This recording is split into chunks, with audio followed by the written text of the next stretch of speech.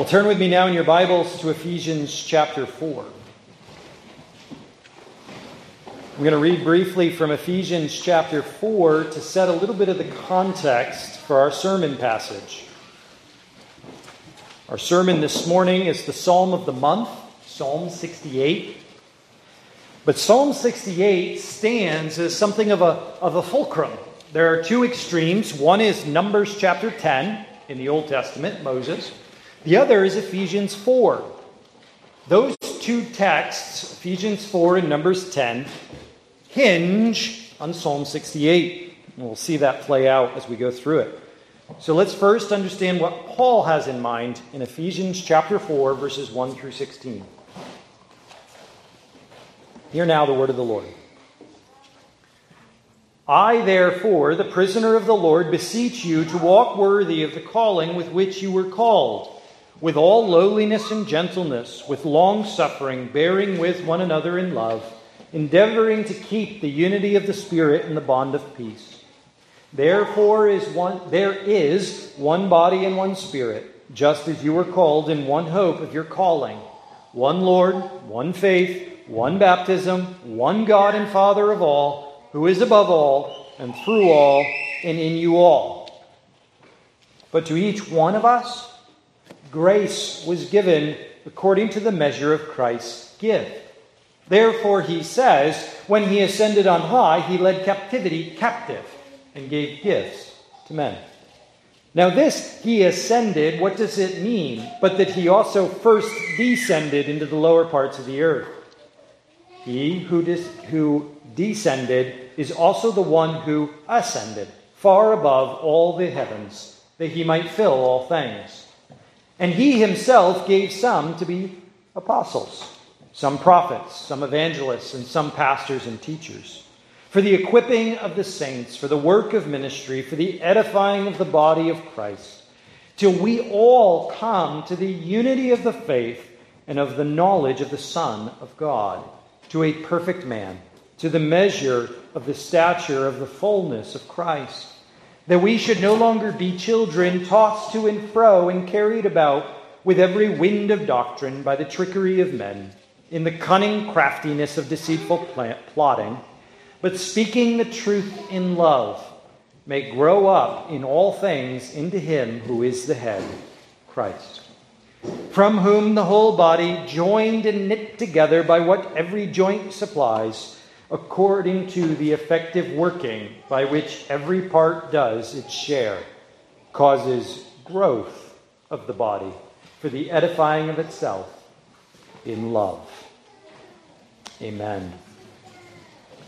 Philosophers all the way back to ancient Greece have identified this problem, the one and the many. How do we have a oneness that is perceptible and yet diverse among many? I was taught this philosophical principle in high school by a clever teacher who said, what is a dog? I mean, if you looked at a Chihuahua and a Great Dane, would you conclude they're the same species? I mean, what is dog that makes those things the same? We look around the room and we say, Christian. One category, one thing. Boy, if I look at my faith and I look at your faith and I go, we don't look a lot alike, do we? We live differently. We think differently. There's a diversity within the church. The Apostle Paul picks up on this one and the many and says, this is intentional. This diversity is glorious and beautiful. It's the design of King Christ by which he would establish the oneness of this church. It is not our like-mindedness. Not our like-giftedness. It is Christ. What binds us together is not our perceivable similarities, but our faith in Jesus. He is the one in us and among us. And with this in mind, then, we can understand that the different things we bring to this community are gifts from the one. He, as King and head of the church, has given you to us. We are gifts to one another. His blessing, that we might bless each other with his blessings. Paul makes this point by grabbing a chunk of Psalm 68. And for those of us who remember well Tom's class several weeks ago, when a New Testament author grabs a little tiny piece of an Old Testament text, he doesn't mean to proof text. He wants you to go back to the original passage and understand it in its original context. So let's do that. Turn with me to Psalm 68. Our psalm of the month is Psalm 68. We'll hear it this morning. We'll sing it this month. And Lord willing, we'll learn and grow how to live with our God. Psalm 68. Hear again the word of the Lord. To the chief musician, a psalm of David, a psalm. Let God arise. Let his enemies be scattered. Let those also who hate him flee before him. As smoke is driven away, so drive them away. As wax melts before the fire, so let the wicked perish at the presence of God. But let the righteous be glad. Let them rejoice before God. Yes, let them rejoice exceedingly. Sing to God. Sing praises to his name. Extol him who rides on the clouds by his name Yah, and rejoice before him. A father of the fatherless, a defender of widows, is God in his holy habitation.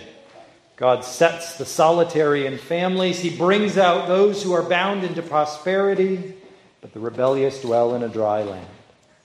O God, when you went out before your people, when you marched through the wilderness, Selah. The earth shook. The heavens also dropped rain at the presence of God. Sinai itself was moved at the presence of God, the God of Israel. You, O God, sent a plentiful rain, whereby you confirmed your inheritance when it was weary. Your congregation dwelt in it. You, O God, provided from your goodness for the poor. The Lord gave the word. Great was the company of those who proclaimed it. Kings of armies, flee, they flee. And she who remains at home divides the spoil. Though you lie down among the sheepfolds, you will be like the wings of a dove covered with silver, and her feathers with yellow gold. When the Almighty scattered kings in it, it was white as snow in Zion.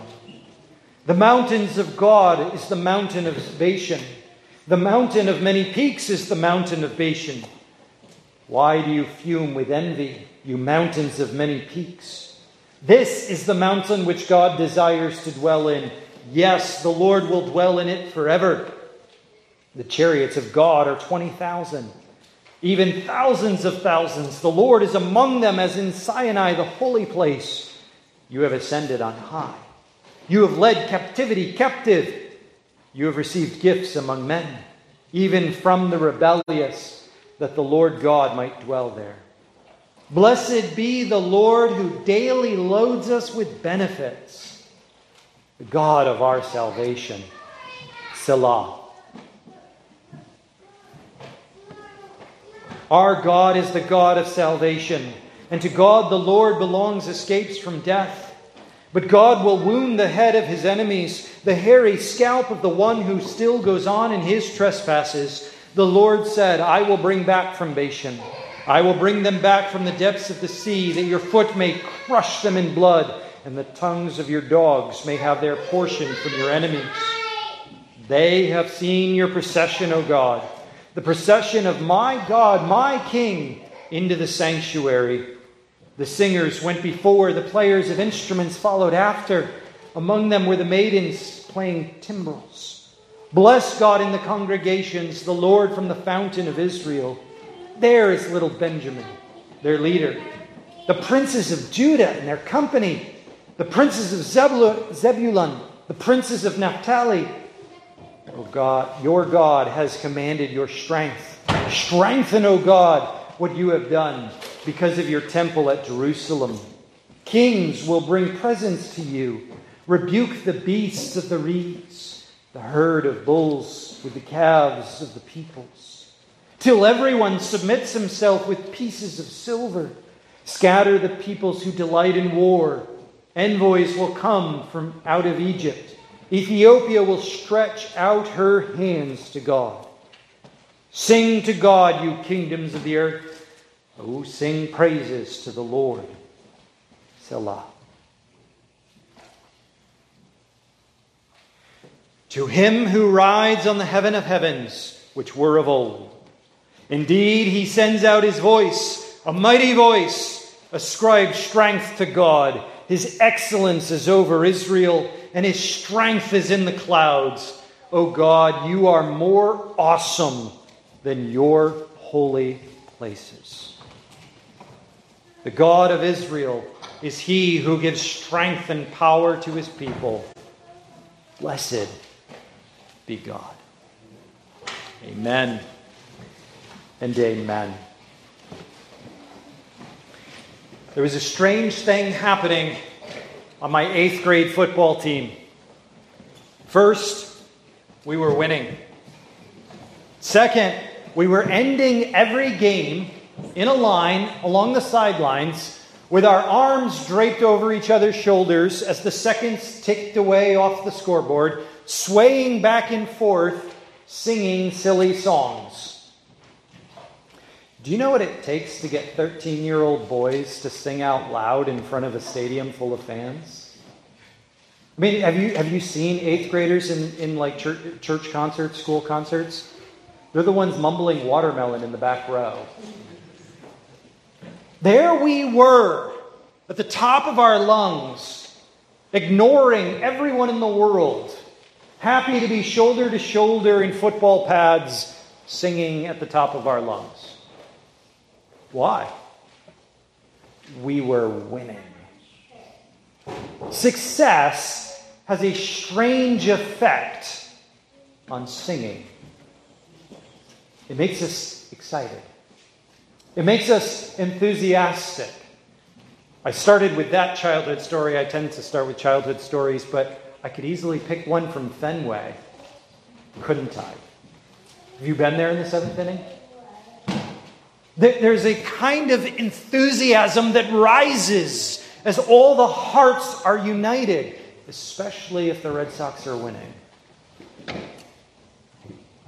Friends, this is what Psalm 68 is intended to be.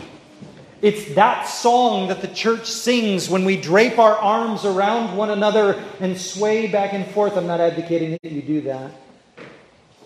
But that's the mental and emotional image, is that there is such victory in Jesus, such incredible triumph in our God, that when we sing this song, there is a glorious self-forgetfulness, a complete loss of awareness of others, as we are just swallowed up in the joy of singing the victory song.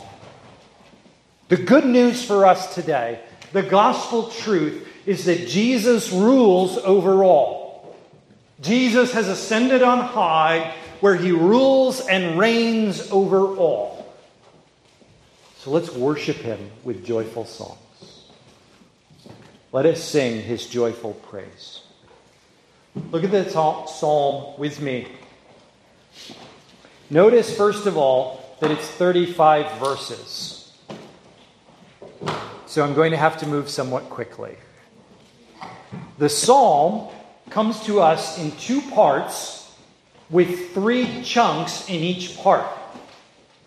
David reviews in the first half of the psalm this history of the Ark of the Covenant. He is reflecting on the Ark's relationship to Israel and what it means or communicates about God and his relationship to Israel. Notice in verse 1 that David begins by singing, and through the chief musician, teaching the church, the choir, to sing, "Let God arise and let his enemies be scattered." This is a very significant use of words for 2 reasons. One is, you may recall from last month, that Psalm 67 verse 1 began by singing Numbers chapter 6, the Aaronic benediction. David is taking Aaron's blessing at the end of the worship service, and he's bringing it into the worship service through Psalm 67. In like manner, David here in Psalm 68, verse 1, is taking Moses' a statement in Numbers chapter 10, and he's bringing it into the public worship of the church. Let God arise, let his enemies be scattered. The reason this is important, because in Numbers chapter 10, when Moses declares, let God arise, this is not a statement of command. See, the cloud has already lifted up from the tabernacle when Moses says, let God arise.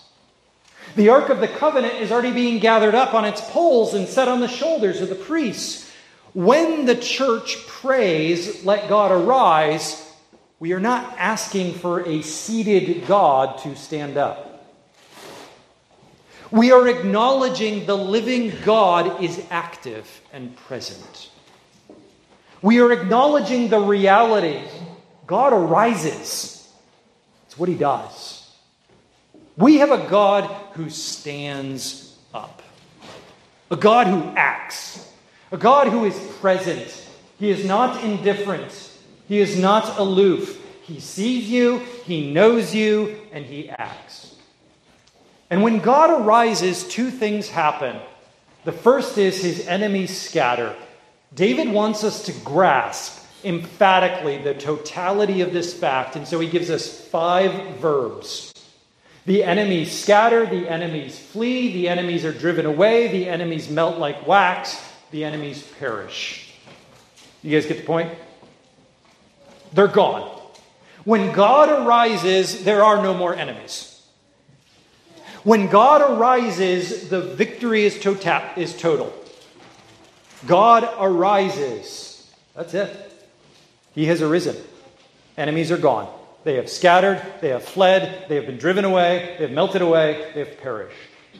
By contrast, David gives us 5 verbs for God's people, though. When God arises, their experience is different. In fact, it's the exact opposite. They are glad. And they rejoice. Indeed, they rejoice exceedingly. And this gladness, joy, and exceeding joy, notice the progression of intensity, is expressed in singing. In singing joyously. Indeed, they exalt God. This is the reality of our world. This is that first principle on which David will build the psalm. That we have a God who stands up. We have a God who gets involved. We have a God who is active and alert in our world. And when that happens, victory happens. God overcomes his enemies totally and completely.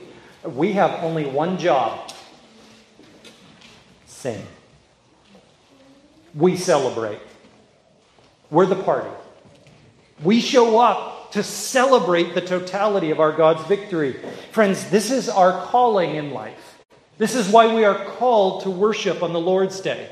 This is why we call ourselves to private worship weekday by weekday. This is why we call our spouse and our children into family worship. We pull ourselves together into worship because the victory has been won. Because God has overcome. Because God stood up. But God doesn't just stand up, inert. He moves. In the following verses, beginning in verse 5, it's specifically mentioned in verse 7, God marches through the wilderness. What David here imagines is this Ark of the Covenant is hoisted off its stand onto the shoulders of the priests. God stands up. The cloud of divine presence rises from the tabernacle. God stands up. But he doesn't just stand up. As we saw in verses 33 and 34 of Numbers chapter 10, he goes before us. That Ark of the Covenant and the cloud of God's presence departs the camp first. He marches through the wilderness ahead of us. He is, in the words of the book of Hebrews, here we go again, another connection. He is the author and finisher of our faith. He is the pioneer who we follow in the wilderness. And there are, again, 2 effects. If we have a God who arises, then we have enemies who flee and saints who celebrate. But in like manner, David establishes in verses 5 and following that there are two effects of having a God who goes before us in this world. Number one, we all get a home. Do you see that in verses 5 and 6? Orphans get adopted. Widows join the bride of Christ. The lonely get families. Those who are enslaved are set free. The rebellious alone are left in the dry land. Of course, that's a very historically rich imagery, right? There's the rebellious generation of Israelites who perish in the wilderness. But those who needed a home got one. Those who needed a spouse got one. Those who needed a family got one. When God goes into the world, people find a home. They find a family. In His home and in His family. In a second and similar metaphor, David says in verses 8 and 9 that when God goes into the wilderness, it's not wilderness anymore. It's a great image. It says that God shakes the heavens. Another Hebrews reference. He shakes the heavens, and out of the heavens, as he grabs the sky, he's walking through the wilderness, he reaches up and he grabs the sky, and he violently shakes it, and out of it comes rain. And the wilderness, the desert, is now a garden. He sends plentiful rain. He confirms His inheritance when it is weary. He refreshes it with water from a rock. He refreshes it with manna from heaven each morning, with quail from the breeze each night. He provides with an abundance of goodness, verse 10, for wherever the congregation dwells. It doesn't matter where they are in the wilderness. There, in that spot where there was no water, when God shows up, there's water. That spot in the wilderness where there was no food, when God shows up, there's food. This is the image that David has. That when the Ark of the Covenant arises, the nations scatter before us like the Red Sea. When the Ark of the Covenant arises, we celebrate and sing for joy. And when the Ark of the Covenant marches out, the wilderness becomes a garden. And everybody is brought into this loving family and adopted as brought home. Now, we live in a world where these things which David reflects on as being the history of the Ark of the Covenant seem interesting, maybe. It's kind of cool to actually have a pastor kind of take you through the imagery of the poetry and be like, oh, is that what David's talking about? But what does this have to do with us?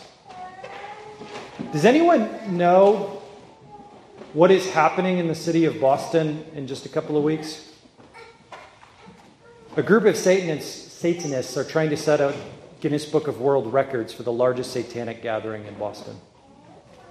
What do we do about that? Believe that God arises and His enemies scatter. What if we're actually living in a world where there isn't just a bunch of weirdos dressing up as Satanists and having some sort of like Comic-Con convention? What if there's really actually Satan and his demons are really oppressing our neighbors and enslaving our children? What do we do about that? We believe that God arises and His enemies are scattered. We sing in the victory of Jesus. What do we do when we look out at our presbytery and our congregation and we realize, as a presbytery, we don't have any money or men for church planting, and yet we're trying to plant 2 churches?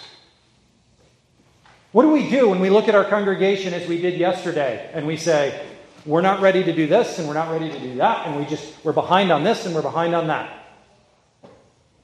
We realize that it is God who marches through the wilderness and waters it and turns it into a garden. One of the most deadly mistakes we as Christians can make is think that we're in charge. God arises and God goes forth, we sing. This is what Psalm 68 is training us to understand. This isn't our world, it's His.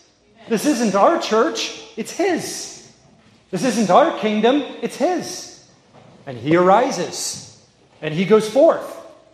And on the basis of those two truths, we, my friends, have nothing to fear. Indeed, let us sing His praise with joy. And if I were to apply the second one, let's open our homes and our hearts. How is it that God welcomes the orphan, the widow? We open our church and say, welcome home, friend. We become a church that understands we are the arms of Christ welcoming Him in. David sets before our eyes in Psalm 68 this vision, this understanding of the world. We have a God who arises. Let's not be afraid. Let's sing His praise. We have a God who goes forth. Let's follow Him. Where's He going? Let's go after Him. But then David notices something, thirdly, about the history of the Ark of the Covenant. That the Ark of the Covenant then camps. The Lord gave the word. Great was the company who proclaimed it. This is in the context of a settled encampment. He calls it in verses 15 and 16 a mountain. The mountain of God.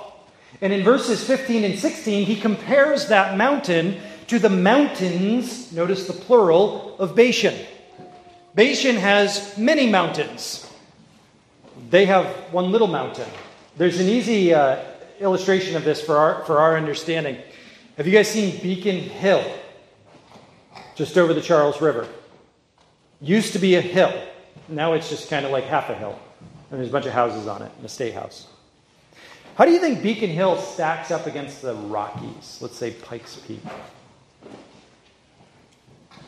Front Range. That's the comparison that's being made here. Jerusalem's hill against the Front Range of the Rockies. Bashan has every earthly advantage. Bashan has kings of glory and of wealth. In fact, one of their kings, Og, is a giant. He's huge and he's rich and he's strong and he has a mighty army. Does anybody remember what happened to Og of Bashan? It's in Psalm 136. God beat him up and killed him. They had Sihon, king of the Amorites, ruler of all the clans of the Amorites with his great army. You guys remember what happened to him? He's in Psalm 136 too. They wiped him out. All the kings, including Balak, who looked at the story of Og and the story of Sihon and said, all right, I'm not going to fight. I've learned it. 2 strikes, we're out. We're not fighting Israel. You know what we're going to do? We're going to hire the prophet Balaam and we're going to curse them. And 3 times Israel was blessed from the mountains of Bashan. Because the mountain on which God dwells couldn't be cursed by the mountains of Bashan. Because the mountain on which God dwells couldn't be conquered by the mountains of Bashan. Because God is in their midst. To illustrate the totality of this victory, David then turns in verses 11 through 14 to reflect on the distribution of the spoil. And he says in verse 11, the Lord gave the word, great is the company or host, and it's in an unlikely form. It's female. Companies and hosts in Hebrew are almost always male. This one's female. And that's because in the next line it says, she who remains at home divides the spoil.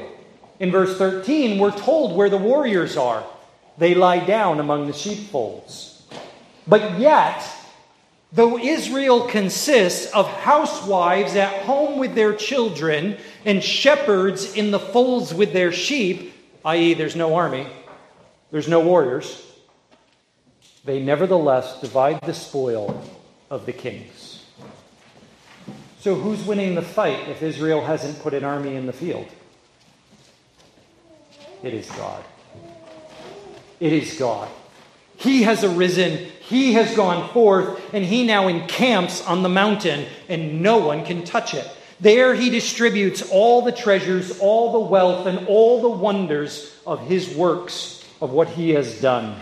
It is glowing with glory, silver, gold, white as snow, all the triumphs of his victory, all his spoils. It is the housewives that go first. There's so much in this psalm. I was thinking I wouldn't go through this, but I have to go through this. This imagery here that David gives us, have you ever noticed how true this is? It's always the housewives who notice first the victory of God.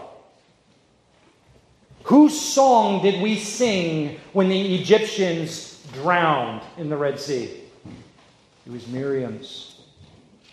Whose song did we sing when the Midianites were destroyed? It was Deborah's. And who were the first people on earth to hear the words, Emmanuel is conceived? Mary and Elizabeth. My friends, do not underestimate housewives. They are the hosts that proclaim this good news. Do not underestimate an ordinary life. Getting up and going to work. Getting up and coming home. Having family worship. Going to church on Sunday. It's not exciting. It won't get you in the history books. But it's how God conquers the world. But it's how God demonstrates, I have arisen, I have gone forth, and here I have encamped. It's the sheep, the shepherds among their sheep. The guys are just doing their jobs. They haven't taken up arms. They haven't gone to war. They're just taking care of their sheep. They're just doing their jobs.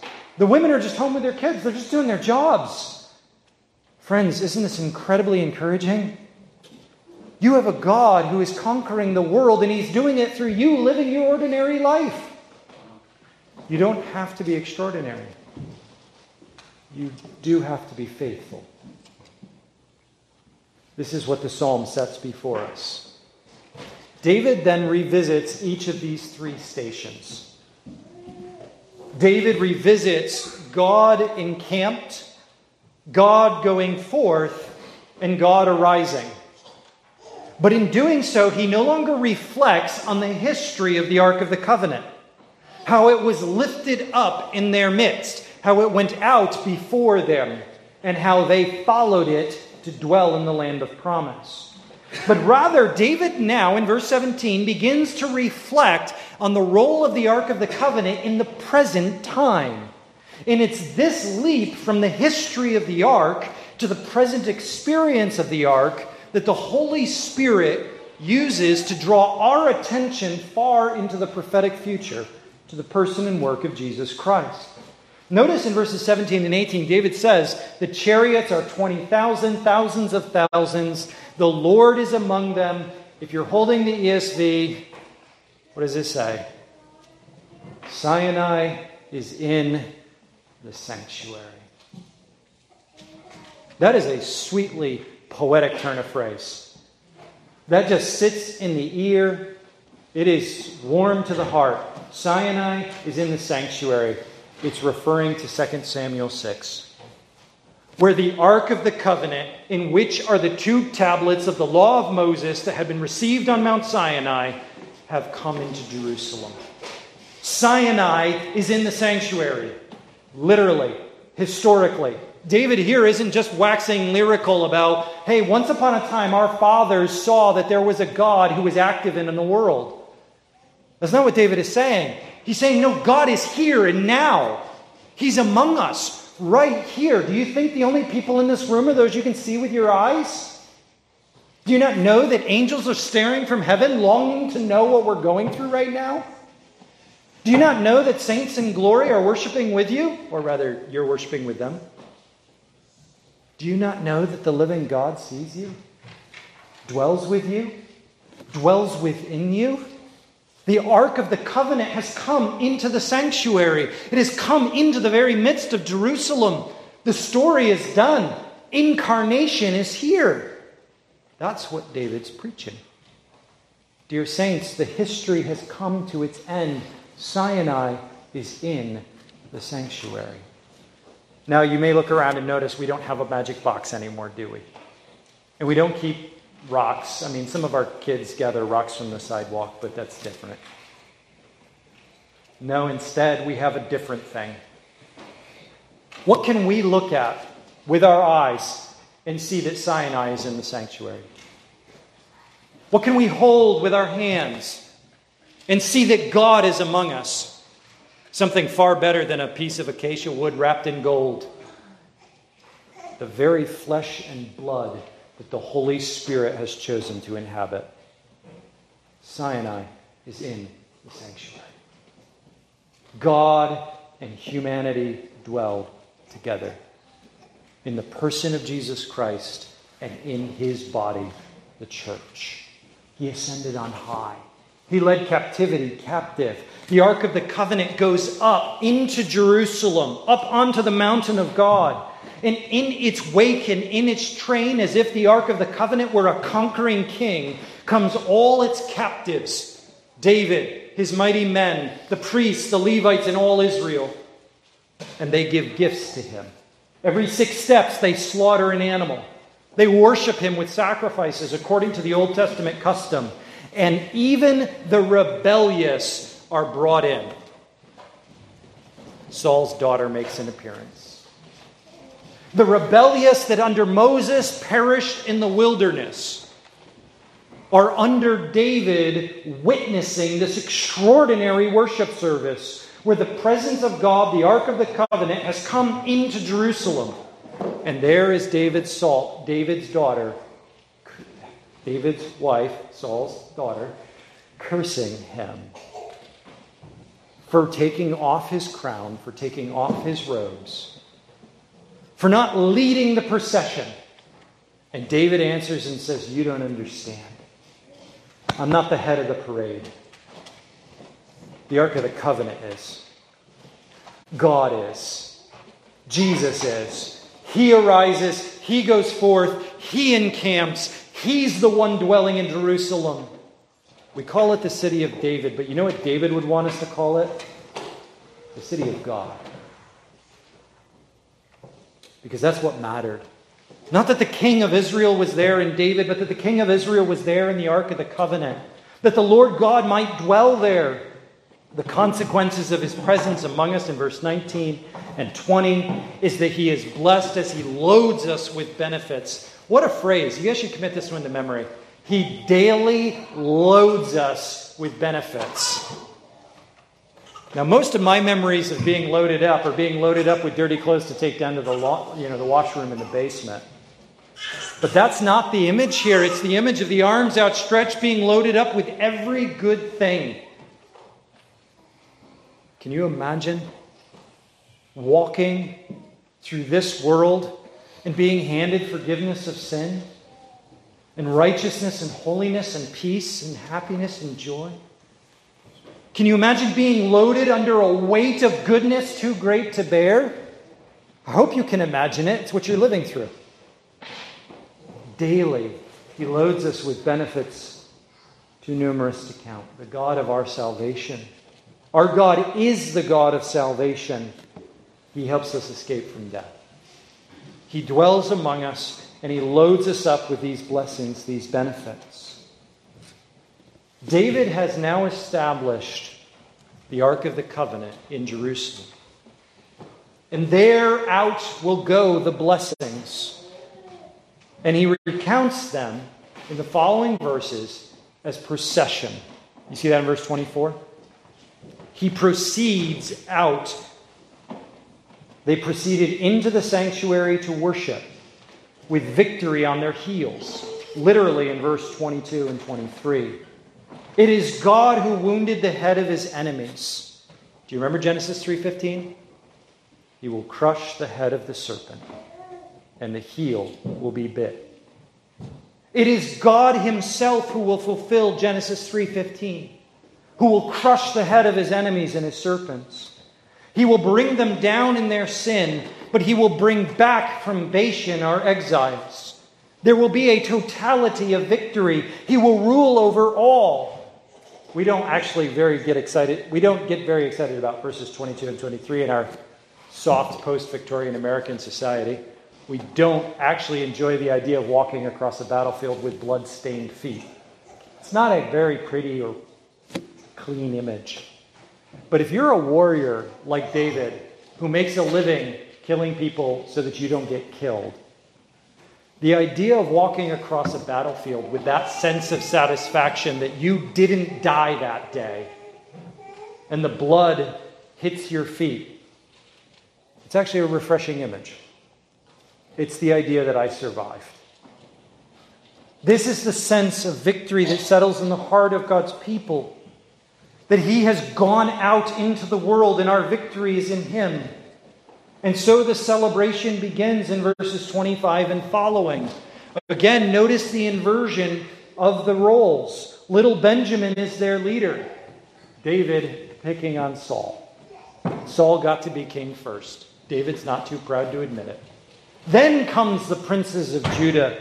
At last, in Judah will come Zebulun and Naphtali, those far-off tribes settling far from Jerusalem. But whether little like Benjamin or great like Judah, whether far off like Zebulun, Naphtali, and Bashan, nevertheless, all of God's people will make it to Jerusalem. They will all come in and be blessed as the congregations of the Lord, drinking from the fountain of Israel. And out will come His strength in their works, and out will come His worship from their hearts. A worship that will spread into the world, verses 28 and following. A worship that He will affect by the rebuke of His enemies, the herds of the bulls. They will submit themselves in worship, coming to celebrate Him at the temple in Jerusalem in verse 29.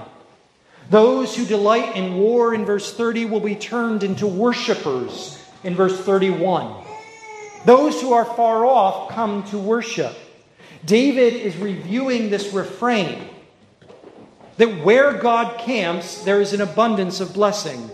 And where God goes, there is an ingathering of people and a filling them up with every good thing. When God goes on parade, humanity follows Him behind and is drawn into the glory of His experience. But when did this happen?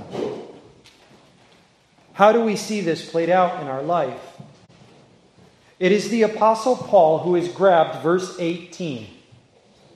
You ascended on high, and said that was Jesus.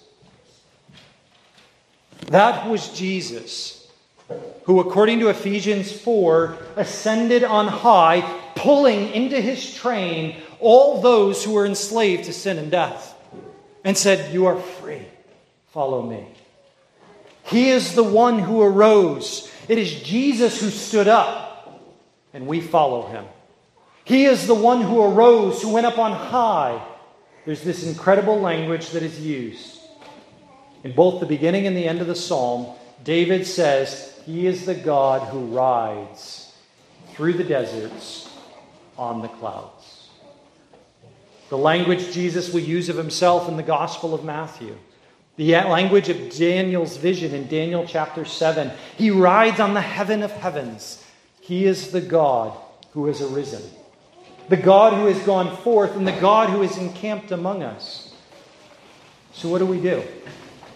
What do we do if that's our world? And if we live in that world? David says, sing. Now, one thing that I find very interesting, that the psalm in verses 32 through 35 simply ends with sing. Sing praises. Ascribe strength. Sing of His glory. Is surely, there must be more to it than that, right? Like, is it really that our relationship to this world is we have only to sing the glory of God?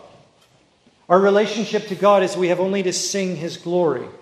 Yes, there is of course more to it in the commands of God. There's more to Scripture than Psalm 68. But there isn't less. Does that make sense? I think the great challenge for us in Psalm 68 isn't that we tend to overlook that there's more to life than singing His praise. I think it's that we're too tempted to go through life forgetting that there is nothing less than singing His praise. It is not too small a thing to spend almost 40 minutes telling you again and again, here's why you should sing His praise. He's worthy of your praise. He has arisen and rules over all. He has gone forth in rule over all. He is encamped among us as ruler over us. Sing his praise with joy. Sing his praise. Notice this, which is probably my favorite line in the psalm. That's why I saved it for the end. Verse 35. I think that's why David saved it for the end. O God, you are more awesome than your holy places. God's glory isn't found in a box, the Ark of the Covenant. God's glory isn't found in stones etched with Hebrew words. God's glory isn't found at 53 Antrim Street, as fantastic of a building as this is. God inhabits the praises of his people. If you sing, there is the glory of God. Wherever you sing. Singing is not a small thing. Singing is not an insignificant thing. Because our God, who rules over all, rules through our praise. So let's sing. But first, let's pray. Please pray with me. Our Father in heaven, we give you thanks for this, your beautiful day. We give you thanks for this, your beautiful psalm. We give you thanks, O God, for the riches that are in it for us in Christ. Our Father, we give you thanks that he is the one who has arisen from the earth, from the grave, from death itself, and who has ascended up into heaven high, where he rules and reigns. And our Father, we give you thanks that he is the one who has gone forth into the world to lead us from death to life to everlasting life. And we give you thanks that he is the one who is with us, the Emmanuel who dwells with us. That in him and through him we might have peace. And we pray, O God, that as we walk in this world, we might walk with him. Please, O God, put his praises in our hearts and on our lips, that we might bring him glory. For this we ask in his name. Amen.